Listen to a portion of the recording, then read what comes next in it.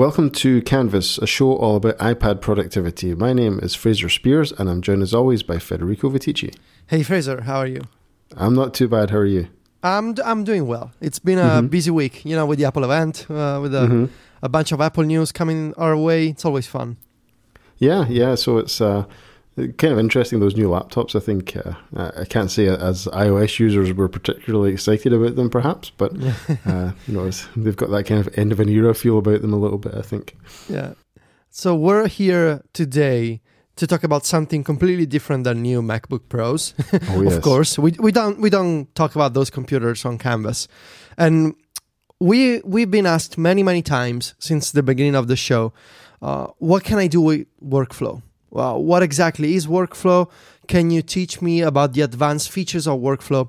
And we thought it'd be interesting to do not just one episode, not just an overview, but to tackle Workflow in stages, in multiple steps, as a series, going from the basics and moving on to the more advanced features, and hopefully in an effort to make every one of our listeners a workflow genius, a crazy workflow programmer by the end of this series.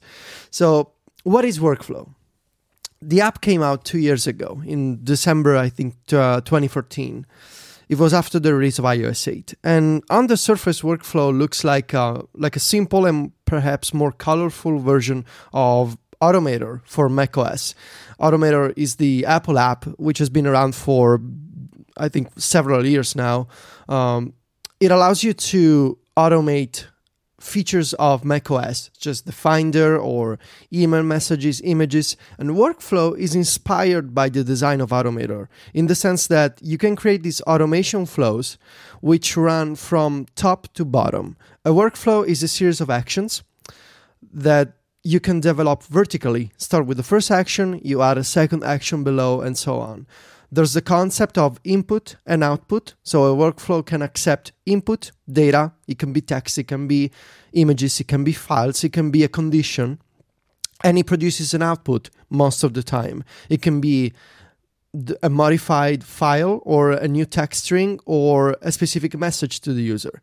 And just like Automator, you run a workflow by hitting a play button. Kind of like a song, you basically play a workflow and it starts running from the top until it reaches the end. But there's a key difference between Automator from Apple on the Mac and Workflow on iOS.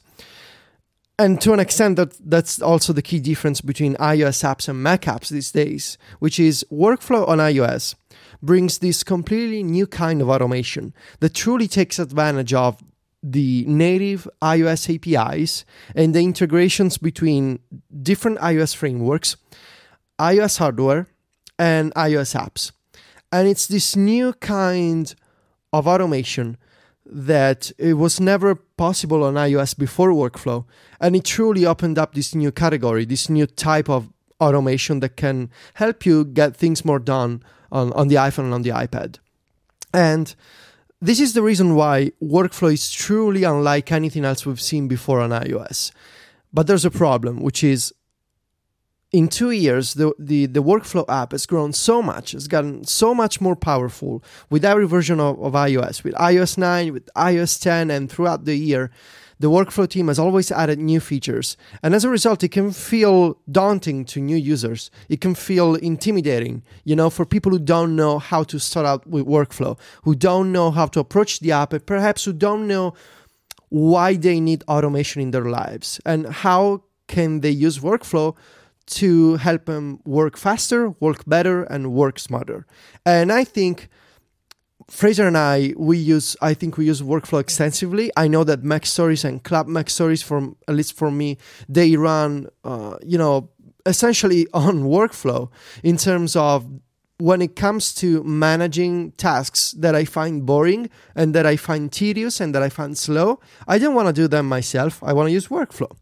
And so I think we can start with the basics, explore different use cases for Workflow, and throughout this series, which could be 3-4 episodes, we'll see how it goes, dig deep into the crazy possibilities of this app and what you can do on iOS with Workflow. How does it sound, Fraser? It sounds fantastic. I think it's an app that people have asked a lot about, and it's an app that it really opens up like another level of iOS to people. And I think from my point of view, the way I look at what can be automated is, well, what do I do every day, or what do I do regularly that takes 5, 6, 7 steps? Maybe there's a way that I can turn that into one button. And there's some things that I've done like that. But the other thing that I often ask myself is there a feature I'm looking for in an app that I don't know what app it is? Yeah. For example, one of the things that I do every time we do one of these podcasts is we have a file for chapter markers. And I like to write the chapter markers with minute:seconds. But in order to put that into the tool that creates the chapter markers for us, I have to format it as a much more precise time code. But almost all of those fields are just zeros. So I have a workflow action that just takes my basic writing of those chapter markers, and it does a text processing on it and turns it into a precise time code for the chapter system. So that kind of thing, I don't want to manually do that. I do it every week. There's a great opportunity for something that you can automate. Yeah, I think that's also the way that I approach this problem, which is every time I'm working on my iPhone or my iPad, mostly on my iPad these days, when I find myself doing something that I really don't want to do or that I'm being too slow to complete, and this is kind of difficult to understand because when I'm working, I tend to be kind of in the zone. I tend to be focused on what I'm doing. So I don't really think about how I'm doing what I'm doing. I just do it. And so to kind of sit back and look at, what exactly am I using on my iPad right now? What app am I interacting with? Is there a better way that I can do this? Sometimes I just try to observe myself. Like I look at the screen and I think, okay, how can this be faster? And that's when workflow comes in. That's when I realize I really don't want to do this because for me, what I want to do is write. And what I want to do on my iPhone and my iPad is talk to people. I don't want to, spend time figuring out text editing or figuring out some other boring tasks. So a good way to understand why you need automation is try to sit back and look at yourself and the way that you're working on an iPhone and an iPad and try to understand that all the time you're going to invest in learning workflow and learning automation. This is also true for scripting, for Automator, for AppleScript. All the time you're going to invest is going to come back as saved time, saved minutes throughout the year, throughout the next several years. And that's time you're going to take back and invest in other things that you care about, such as writing or playing video games or doing any other thing. And I truly realized how much time I'm saving now with workflow. And saving that time has allowed me to do more things for MacStories, for Relay, for Club MacStories. So I definitely believe it's a process to learn, and it takes time, but it pays off.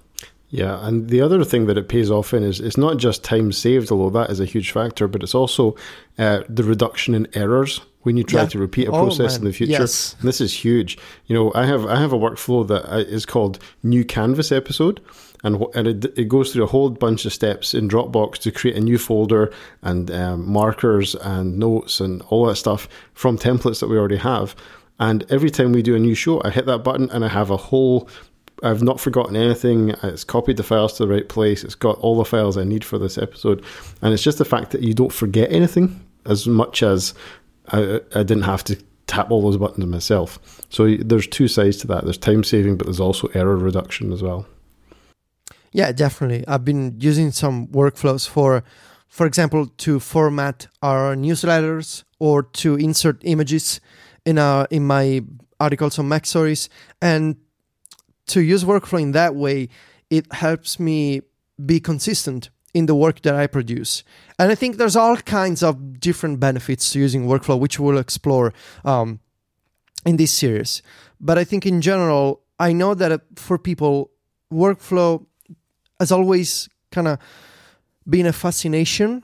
But a lot of people have said, I don't know how to use this, or I wish I had a use case for this. And I guarantee it takes just a little bit of patience, but I'm willing to bet there's a use case for workflow for you, and hopefully we're going to find it together. Yeah.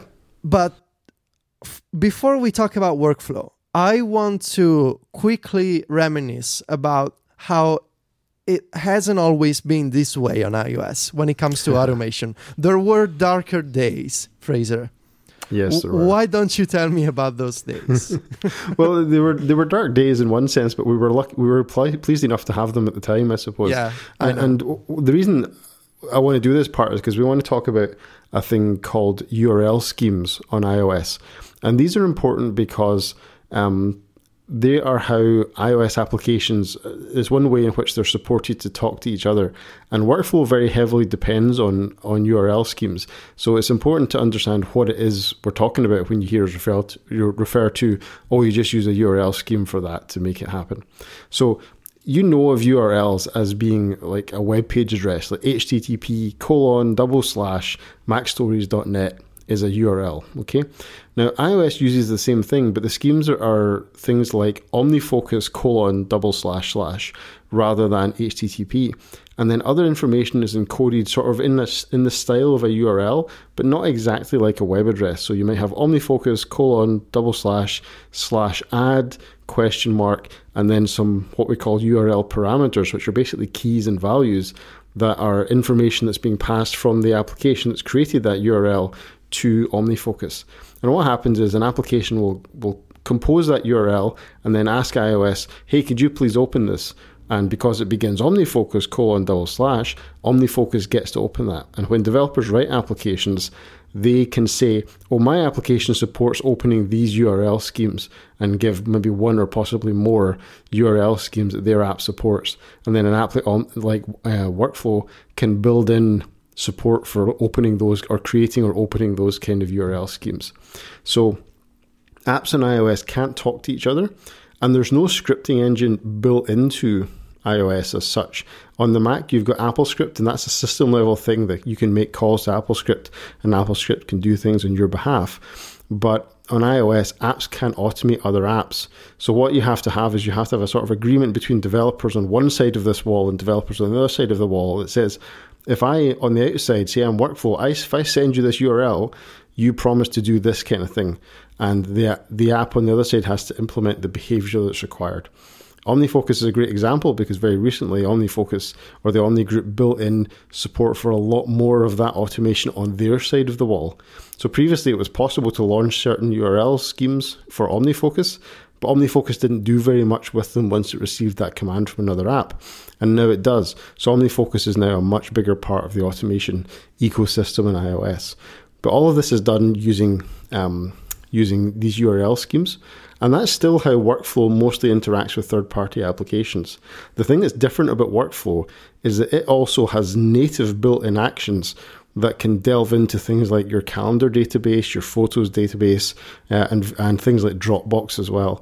So it kind of glues together some of those other things, as well as being the kind of puppet master for pulling these strings on URL schemes. So that's just a little bit of background that you need to know as we go through the process of talking about Workflow. And it's been interesting to follow, despite the changes to iOS extensions with iOS 8 and despite Workflow, there's still some interesting things going on with URL schemes in the sense that they are the backbone of a lot of app integrations, between each other. But there's some developers still experimenting with URL schemes and what can be possible with automation based on these URLs. For example, I know that OmniFocus and Ulysses, the text editor, and an upcoming note-taking app called Bear, they have started to extend what can be passed to apps with a URL scheme. In addition to text, they're also using, for example, base64 encoded files, so you can send a file, or like a PDF or an image, to a URL scheme to import it into another app without having to go through the document picker. And I feel like if you know your way around these schemes and these advanced automations, that's a beautiful thing, to be able to do. And I've been using those features in a lot of my most advanced workflows.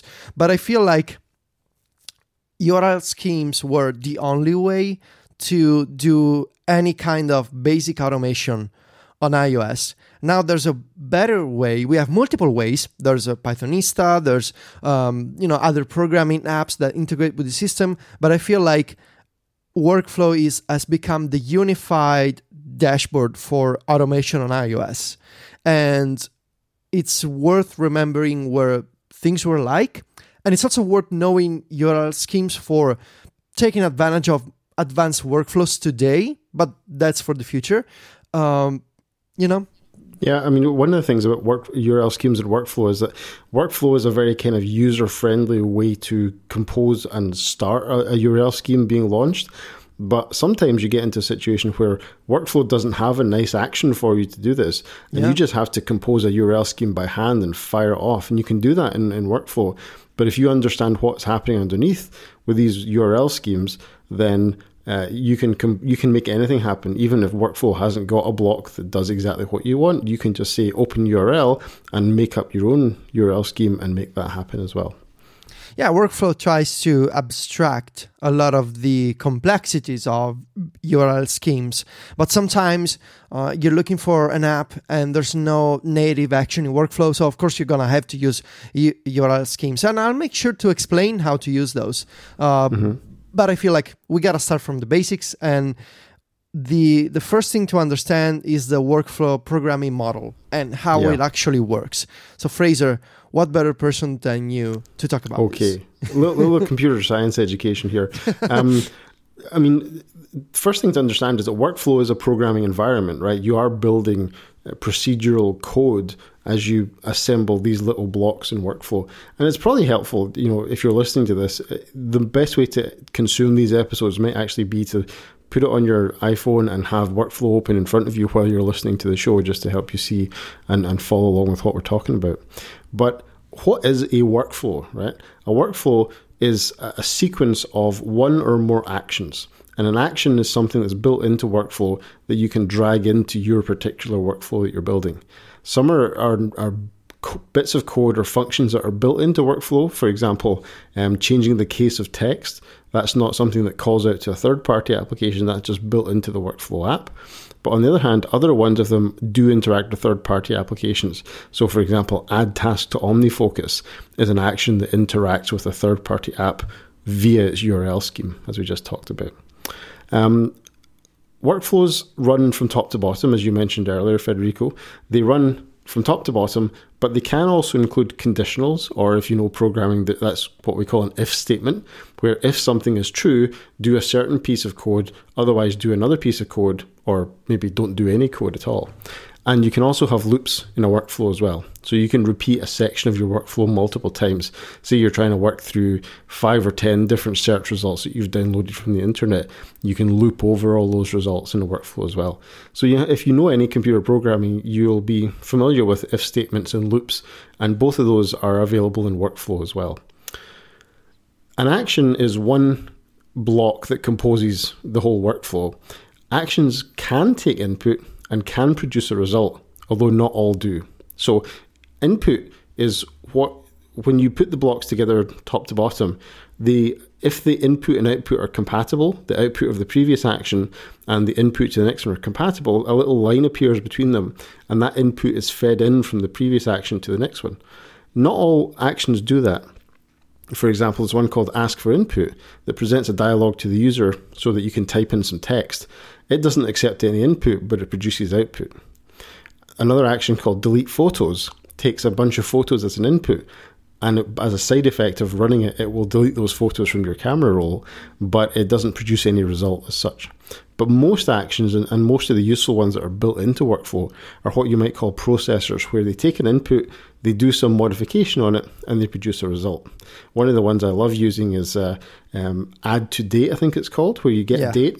Yeah. And then what you really nicely, because date mathematics is always a nightmare, you can just say add 3 weeks to this date, which is really nice. You get date, current date, add 3 weeks to this date, then do something else with it. So that's an example of a processor where a date comes in, 3 weeks get added to it, and another date comes out the bottom that's different. So those kind of processors are very, very useful in your workflows as well.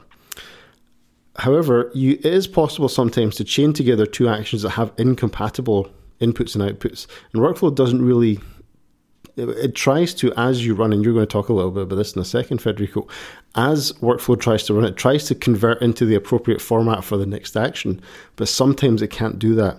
And you can sometimes get an error, what we call a runtime error, where workflow wasn't able to convert the output of one block to the appropriate kind of input for the next block. But for the most part, the idea of the workflow is you put together actions, they run from top to bottom, you can have conditionals, you can have loops, and most blocks take input and produce output, but some maybe only do one or do the other. And that's a workflow. Yeah, and as you mentioned, for the most part, workflow tries to automatically handle the conversions between different types of input and outputs and, whatever is going on between the actions of a workflow. And that may sound obvious if you've used workflow, but it's actually one of the finest aspects of the app.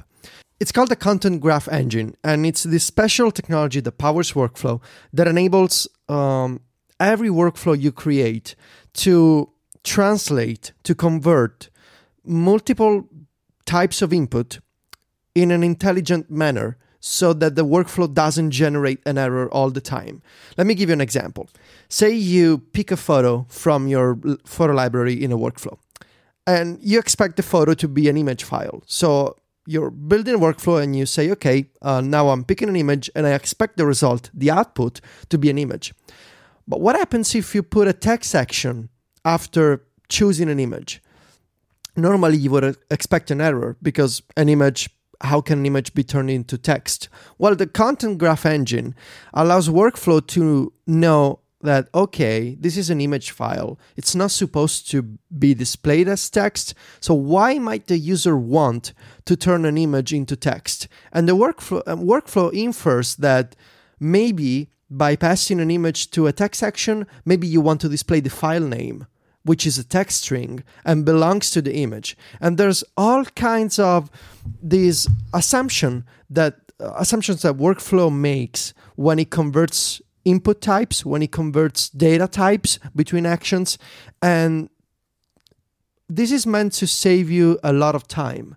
And I know that it saved me a lot of time because I don't have to do these conversions myself all the time, or I can save on the actions that I have to include because I know workflow can do these translations on its own. For example, I was recently making a workflow that let me pass multiple dates, so a selection of days, to a list. And normally you would expect, okay, so I built this collection of date objects. A date object in workflow is an item that contains a bunch of metadata.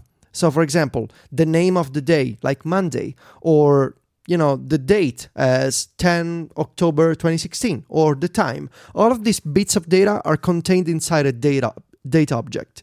And I was working with this list of dates, and I dragged a list onto the workflow.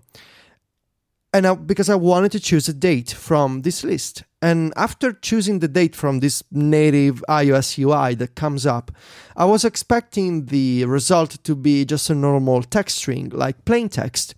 Instead, the Content Graph Engine automatically converted the dates to a list, and the result of the list was again a date object. And this kind of conversion between data types is everywhere in workflow. You can pass a link to a Safari web page to a make PDF action, and it won't generate a PDF with a plain text link in the middle of the page. It'll actually go out to the web, fetch the HTML contents of the web page, and print out a beautiful PDF of the HTML with CSS style, just as you were looking at a web page in Safari. So it's one of the best aspects of workflow, the Content Graph Engine. You don't even have to know about it because it's just there. It powers the workflow. You can inspect what goes on behind the scenes if you want. There's I think it's called the View Content Graph action that you can drag in the... This is actually a good thing to do when you're starting out with workflow. You can drag out this action from the library of actions and see what goes on under the hood. See what data types workflow assumes it's dealing with. I know when I was getting started with workflow, I was constantly inspecting the content graph to know, okay, so I see if I'm working with the data object, I can see the name of the day, I can see the text, I can see, the representation on the calendar. It's very handy to know. And as we'll see with time, a lot of these conversions will come naturally as you become more familiar with workflow.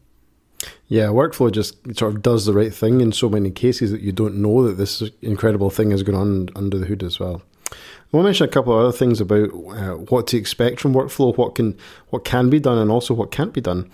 One of the bigger parts of workflow is the ability to create variables as well, and that's another kind of computer science term for a named space where you can store some information.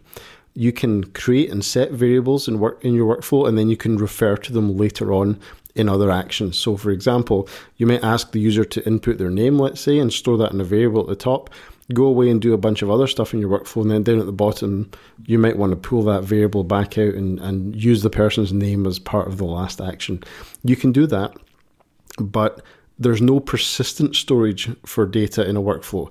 So unless you're talking about maybe creating a file in Dropbox or something like that, but what you can't do is you can't save data into Workflow's own sandbox in the application. Workflows also don't have access to other app sandboxes. Workflow it's hard to believe considering how complex and rich it is, but it is just a normal iOS app subject to all the same restrictions as any other iOS app. But you do have access to things like document providers. You can launch URL schemes, and crucially, your workflow can talk to the internet. Okay, and there's lots and lots of online actions that you can use, such as get contents of URL. You can download files from the internet. You can actually SSH into a remote server and run a command on that server. That's a really cool one that I've used sometimes for some sysadmin stuff that I do. So there's lots of things you can do, but just do bear in mind that workflow is its own normal iOS application and is subject to a lot of those restrictions, including things like permissions for many of those standard iOS frameworks that we've mentioned, such as calendar, photos, music, location, maps. All of those things that normally throw up permission access dialogues on any other iOS app will also throw them up when you use them in a workflow. But once you give your permission, workflow can, of course, access your photos, your calendar, and so on. And that's what makes it so powerful. So you're going to want to say yes to that. But if you drag in an action that uses that access and you haven't given that permission, the action will basically be replaced with a section that says, workflow does not have access to your photos. Tap to grant access.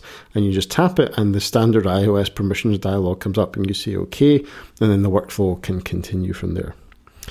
Also worth mentioning that you cannot create a standalone iOS app in workflow. It's not an app development environment, but what you can do is you can save essentially a web clip shortcut to an action on your home screen, and then you can tap it like an app, and it opens in workflow and it runs. There is a little bit of low-level access to the hardware, but not much. You can grab some bits of information, such as, is this workflow running on an iPad or an iPhone? You can get some information about things like the Wi-Fi network you're connected to. Yeah. So if you wanted to have different behavior for being on my home Wi-Fi versus being somewhere else, that may be something you want to think about doing as well.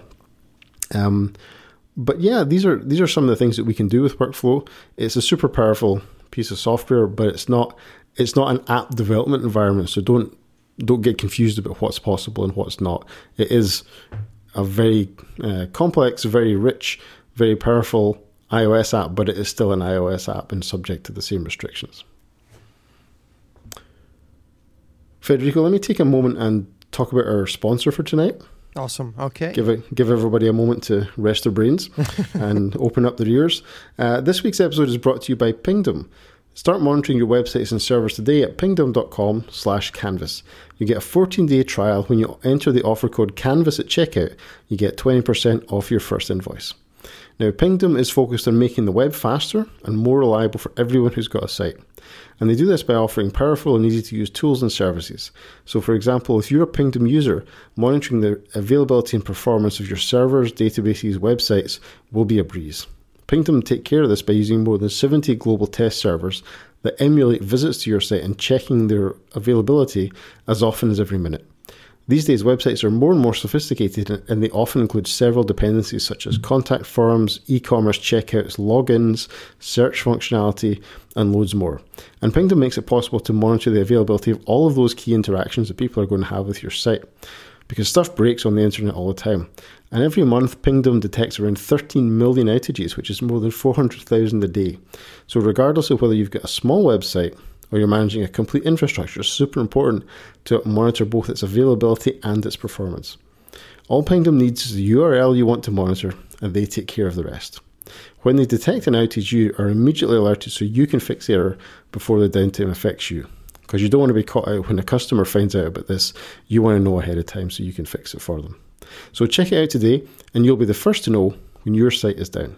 Go to pingdom.com/canvas for a 14-day free trial and use the code CANVAS to get 20% off at checkout. Thanks to Pingdom for supporting Canvas. We should talk about all the different ways a workflow can run and where you can actually find your workflows, because there's quite a few. Yeah. So normally a workflow lives in the workflow app. You open the app, there's a grid of workflows. There's a segmented control at the top that lets you switch between your own workflows and the gallery. The gallery is a place where we're going to talk about in the future, but for now, it's an online directory of workflows made by other people, as well as section curated by the workflow team. We're going to talk about that in future episodes. For now, let's focus on the library. So your workflows are available in this view. Unfortunately, there's no way to organize workflows with folders or tags. It's one of my top requests for people who use a lot of workflows. I mean, I have like 70 in my app, and it's getting slightly out of hand. But if you're just getting started, with just a handful, you're going to be okay. You can organize workflows visually with custom colors and custom icons. There's a bunch of glyphs that you can put on the next to the name of a workflow. You can also use emoji as the name of workflows if that can help, and definitely use custom colors to indicate all the different types of workflows that you have. The workflows in the library, you can tap on it and you can hit play, or, and this is a neat trick, you can double tap a workflow in the main grid view and it'll run automatically. So you'll jump from the library, double tap, you will run the workflow. On the iPad, there's keyboard shortcuts, and there's also a way to connect multiple workflows together using basically daisy chaining the workflow URL scheme to itself. Again, advanced topic, we'll talk about it in the future. The second way, and probably since iOS 10, it's become my favorite way to run workflows. It's the Today widget. So with iOS 10's new search screen, the workflow app updated with a new widget design, and workflows are now in the widget they are smaller versions of what you see in the app. So you get these little rectangular colored boxes, and they're also available on the home screen. If you have a 3D touch device and you press on the app's icon, you get a selection of 4, I think, of the top workflows from your library. And the way the workflow deals with the widget is interesting, because you would expect the widget to be just a launcher, and it's not. You can actually run workflows inside the widget for the most part. The iOS widget architecture has some limitations for developers. For example, you cannot show the system keyboard in a widget. You cannot type text into the widget. You cannot display the dictation UI into the widget. There's a bunch of things that are not possible for widgets because of Apple's limitations and memory constraints on iOS. But for the most part, workflow can do a lot of things directly in the widget. It can display lists. It can display alerts. They have a different UI than the normal app, but they can be adapted to the widget. It can make web calls, so it can go, hit a server, for example, and return results from the web. It can do a lot of things inside the widget. And it's a great showcase of the content graph, which I just talked about, and the way that workflow can, deal with different types of content and turn them into text, for example, and also the way that it can adapt its UI depending on where it's running. In this case, the widget. It's got this more simplistic, lightweight interface that you don't have to do anything about it. You create the workflow once, and then you can run it from the app, you can run it from the extension, you can run it from the widget. I have a lot of widgets that I use exclusively from I have a lot of workflows, that I use exclusively from the widget just because it's faster. Anywhere on iOS 10, and there's like 10 ways to open the search screen on iOS 10. I can just swipe and run the widget. There's also an Apple Watch app, Fraser, which I don't use much. Do you use workflow on the Apple Watch? Not really. I think basically I haven't really sat down and thought, well, what can you do on the Apple Watch? One of the things that is quite clever about the Apple Watch, is there's a complication for it.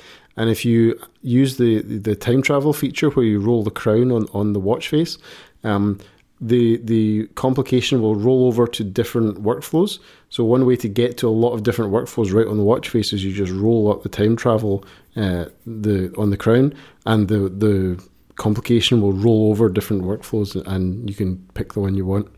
Of course, in watchOS 3, I think you've got to explicitly enable time travel now. It's not built in, or it is built in, but it's not enabled by default anymore. But it's quite a clever thing to do, but I haven't really done very much with the watch either at this point. Yeah, I agree. The key aspect of workflows extensibility, I think, is the action extension. This is by far the most powerful action extension you will find on iOS. And to understand how it works, I mean, we should probably do an entire episode about the action extension. It is by far where most of my interactions happen these days. It's based on the concept that I was talking about earlier, or of inputs. Whenever you share something with the iOS share sheet, so the system share UI, you tap the share icon, you tap the workflow extension, which is a little refresh icon that indicates the workflow, and you're presented with this list of workflows. And something to keep in mind here is that you need to specifically make a workflow, either a widget or an action extension. Inside a workflow, you can tap on a gear icon in the top right, and you can specify the type of workflow that it is. If it's a normal workflow, which is the default choice, just leave it as it is. If you want to use the workflow as a widget, make it a widget. It can be multiple types at once. So it can be normal, it can be widget, and it can be an action extension at the same time. When it's an action extension, you need to know what type of data you're passing to the extension. And there's a setting screen for this too in workflow to help you decide what type of data you will pass to a specific workflow. For example, if you want to make a workflow that resizes an image from the Photos app, you will need to make an action extension, set the type to it accepts images or perhaps files if you want to use this in a more generic manner outside of Photos. But let's say you just say action extension, images. The next time you open the workflow extension from Photos, you will see that workflow because you specified, I want this workflow to be available in the action extension when I'm sharing an image. And of course, when you tap the share icon in the Photos app, you share an image. And it takes a while to understand all the different data types that iOS passes. This is a key term, the way that iOS passes data to the share sheet. This can be also confusing, and it's partly Apple's fault. It's not always clear what type of data you will end up getting from the share sheet, because the share sheet itself can deal with multiple types of data at once. So for example, when you're in Safari, you can either get the link of the web page or you can get the DOM, which is basically the HTML structure of the web page. But Workflow does an excellent job at separating all these different bits of data that it gets from the extension. But the key aspect to understand is, if you want to make a workflow an action extension, pay attention to the data types that the workflow accepts. The default choice is anything. But if you choose anything, it'll mean the workflow will always be available, even in places where you don't want the workflow to show up in the action extension. This is a common mistake that a lot of people do. They make a bunch of workflows and then they go to the Photos app, and in the Photos app they also have workflows for Safari. There's no need to do that. So if you're making a workflow for images, select the data type, the input to be image. This workflow accepts an image. If you want to make a workflow for browsing the web, just make the input type Safari web page. It takes a little patience, but once it becomes a habit, you will have a workflow extension that it's much better organized, much easier to use, because every time you launch it, you will find just the workflows that you need contextual to the task that you're about to perform. And finally, I think there's also we gotta mention the workflow URL scheme. It's a more advanced aspect of the app. It's a more advanced topic. It lets you automate workflow with other apps, such as Drafts, for example, or Launcher, or Pythonista, even JavaScript bookmarklets in Safari. There's a lot to cover here. It's probably one of the last topics we'll take a look at, but just as a quick recap, in apps like Drafts or Launch Center Pro or Launcher, you will find buttons and actions that open workflow directly. This is not a special integration. It's based on the workflow URL scheme that anyone, even you, can use. And we'll talk about that in the future. Cool. I was going to say one other thing just about getting to know the share sheet a little better is what you could do is you could make a workflow that just says inspect the share sheet, and the first and only action in that would be view content graph. And what you could do is just whatever app you're in, just run my inspection workflow and just look at what appears in the content graph from the application that you're trying to script from. So if you go into, say, Safari and just run, inspect the content graph, you'll see that it gives you a DOM, it gives you a URL, it gives you various other bits and pieces. Lots of applications do provide multiple representations to the share sheet, and that's a great way to get to know the app, because you're trying to dig a little bit under the share sheet. The share sheet never comes up and says, oh, I have got all these different bits of data for you. It just tries to do the right thing for you. But when you're trying to program against that, you need to dig in a little bit, and building yourself a sort of inspection workflow just to learn that is a really helpful way to get started. So how about running workflows? We mentioned earlier, you need to tap the play icon at the top of a workflow. That's really all you need to know to start out with this app. Just hit play and see what happens. The workflow will run from top to bottom. You will see whenever an action is running, it'll be briefly highlighted in green. Normally, you're not supposed to see the green highlight because the app is so fast, especially on the latest hardware. Running a basic workflow takes less than a second, way less than a second. If you're dealing with downloads, large files, you will see the green progress bar on top of an action. In the Today widget, it's basically the same concept, only the widget contains all these different boxes which represent all of the workflows that you've enabled as Today widgets. And when you tap one, you will get a progress bar on top of the workflow. Usually, you will see the progress bar more often in the widget, I think because of memory constraints or performance issues with making widgets work on iOS.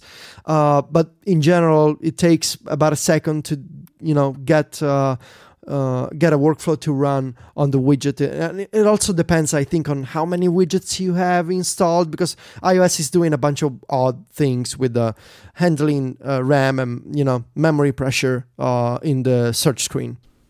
Yeah, both the Today widget and the action extension are both subject to greater limitations on memory and CPU time, I think, than the application itself. But it's worth mentioning that there is an action called Continue in the Workflow app, where you can start a workflow in, say, the Today one, if you want to have it there to trigger it, and then what will happen is that when it hits that action, it will flip to the workflow application and continue there, which gives you more space to do things as well. Something also worth mentioning is in the action extension, you can do anything. I think anything you can do in the workflow app, you can do in the action extension. It runs in the context of another app. So, for example, if you're dealing with text in Ulysses and you want to do something with workflow, you open the action extension of workflow inside Ulysses. You don't need to leave Ulysses. You'll stay there. And the action extension even lets you do things like typing with the keyboard or, picking images. I know I went a little crazy once and I tried to call the workflow extension from the workflow extension. Don't try this. Don't try this for now. It's kind of an Inception type of getting work done, but it's definitely possible. And I also want to mention the action extension can launch other apps using the open URL action, which is one of the most useful actions, possibly one of my favorites in workflow. You can jump from the extension to another app without having to go from the extension to workflow to the app that you want to launch. There's all kinds of possibilities that we'll cover. But for now, remember, normal, widget, action extension. This should cover all the basic ways of running workflows. That's cool. You want to take a look at doing a basic workflow? Yes. Teach me how, Fraser. Okay, so let's begin. If you're listening or following along at home, you might want to open workflow at this point. So we're going to talk through just a very, very basic workflow with a couple of actions, and we're going to show you how to put something together. So step number one, just open workflow. And if this is the first time you've ever launched the application, you're going to go through an initial tutorial. So you might want to pause the podcast right now, go and do that tutorial, then come back. Okay, you're back? Good. So in the My Workflow section, which is that grid of workflows that Federico mentioned, you're going to tap the plus button that says Create Workflow. And this brings up an empty workflow document. And what we're going to do to let you know what the aim of this is we're going to make a basic workflow that lets you type in some text, and then it's going to translate it to Italian for you. So Federico, this can help us foster cross-Europe understanding with this workflow. Or it can help me get a cup of coffee in Rome, I don't know. So here's how you do this, right? There's a few steps. There's maybe 7 or 8 steps. And what you're going to do is, if you're looking at this on an iPad, on the left-hand side, you're going to see a set of actions. Now, there's the pane on the left-hand side it's got a navigation to it. So there's a button in the top left that lets you go back to a larger list. But Workflow tries to sort of recommend to you what it thinks you might try and do next based on what you've already got in your workflow. So if you don't see something, you can always hit the back button in the top left corner and go back out to the master list. But the first one we're going to look for, and don't forget you can also search for the names of actions, is we're going to look for the one called Ask for Input. And what you do is you can search that or find it in the list and just drag it from the left-hand column to the right and put it into your workflow. And you'll see the little block expands out to have a number of fields inside there. And what you can do is you can configure this action the way you want it. So there's a section called Question, and we're going to set the question to What shall we say? That's just arbitrary text you can put in. The input type for input is by default text, and we're going to leave it that way because we want to type in some text. You can also, just for your information, when you use Ask for Input, you can also ask for input as numbers, in which case it will show you the number keypad when it runs, or you can ask for a date and it will show you a date picker. But in this case, we're going to use this action just as text. But that's a good example of somewhere where one single action, if you configure it in different ways, can actually give you a very different result. So you can have that as a number keypad, or you can have it as a date picker as well. So that's our first step. That's how the user, you, is going to provide some input into your workflow. You're just going to see a dialog box, you're going to type some text into the box and hit OK, and the next step will happen. Now that next step, we're going to look for an action called Translate Text. So if you find that in the left-hand side and drag it in, it's got a yellow icon, I think, with a globe glyph on it. You drag that in and drop it just underneath your ask for input section. So now we've got ask for input and we've got translate text. And what you should see is you should see a little grey line appearing between those two. And what that indicates is that whatever you type in as input is going to be passed as a result of the ask for input action. And that's going to become the input into the translate text action. Now, we're going to change the to section. You'll see that the translate text action has got options for the languages you're translating from and translating to. And I believe by default, the translate from is just automatically detect. So it'll figure out whatever language you've typed in, and you can change it to. So you tap on the to section, and I want you to choose Italian in that list. There's a long list of languages that are available. I presume this goes through Google Translate, but I'm not sure. And then you can choose Italian in that list. And then basically all you got to do is hit play. Okay, so we've got ask for input and we've got translate text, and then we're going to hit play. And what you should see at this point is you'll see the first block go green, and then a little iOS dialog will come up and it will say, what shall we say? The question that we put in, and just tap in the box, type in a phrase and hit OK. And then that input, you'll see the translate text box will go green, and it will do the translation. And then at the end, what you'll see is a little box coming out the bottom of that, which has got the result of the workflow. Now that always pops up whenever a workflow finishes, and it just shows you the sort of final output of the last block in your workflow. And in there, you should see whatever phrase you have typed in translated to Italian. There you go. You've built your first workflow. Nice. Yeah, that's also a very good one. Yeah. Yeah, very, very clever. I wanted to talk quickly about my sort of method when it comes to putting together new workflows. So actually, it's two things. The first one, if you have an existing workflow that you want to modify or you want to experiment with in a different way, you can duplicate workflows in the app. Just hit the edit button in the title bar in the main view, and then when you select your workflow, they will start wiggling like icons on the home screen. And when you select one, you can duplicate it. And I do this all the time when I'm making a slightly different version of a workflow that I already have, or I want to develop the same workflow in a different direction. Duplicating workflows, definitely handy. And by the way, make sure to activate the workflow sync account. So you can create an account in the settings. You will basically start syncing workflows with the workflow servers. Again, super simple, just username and a password, and it saved my library multiple times over the years because it lets me pull down all my existing workflows on multiple devices. It's beautiful. Yep. My method for putting together workflows is I call the sandwich approach, which is, it sounds delicious, but it's also quite useful.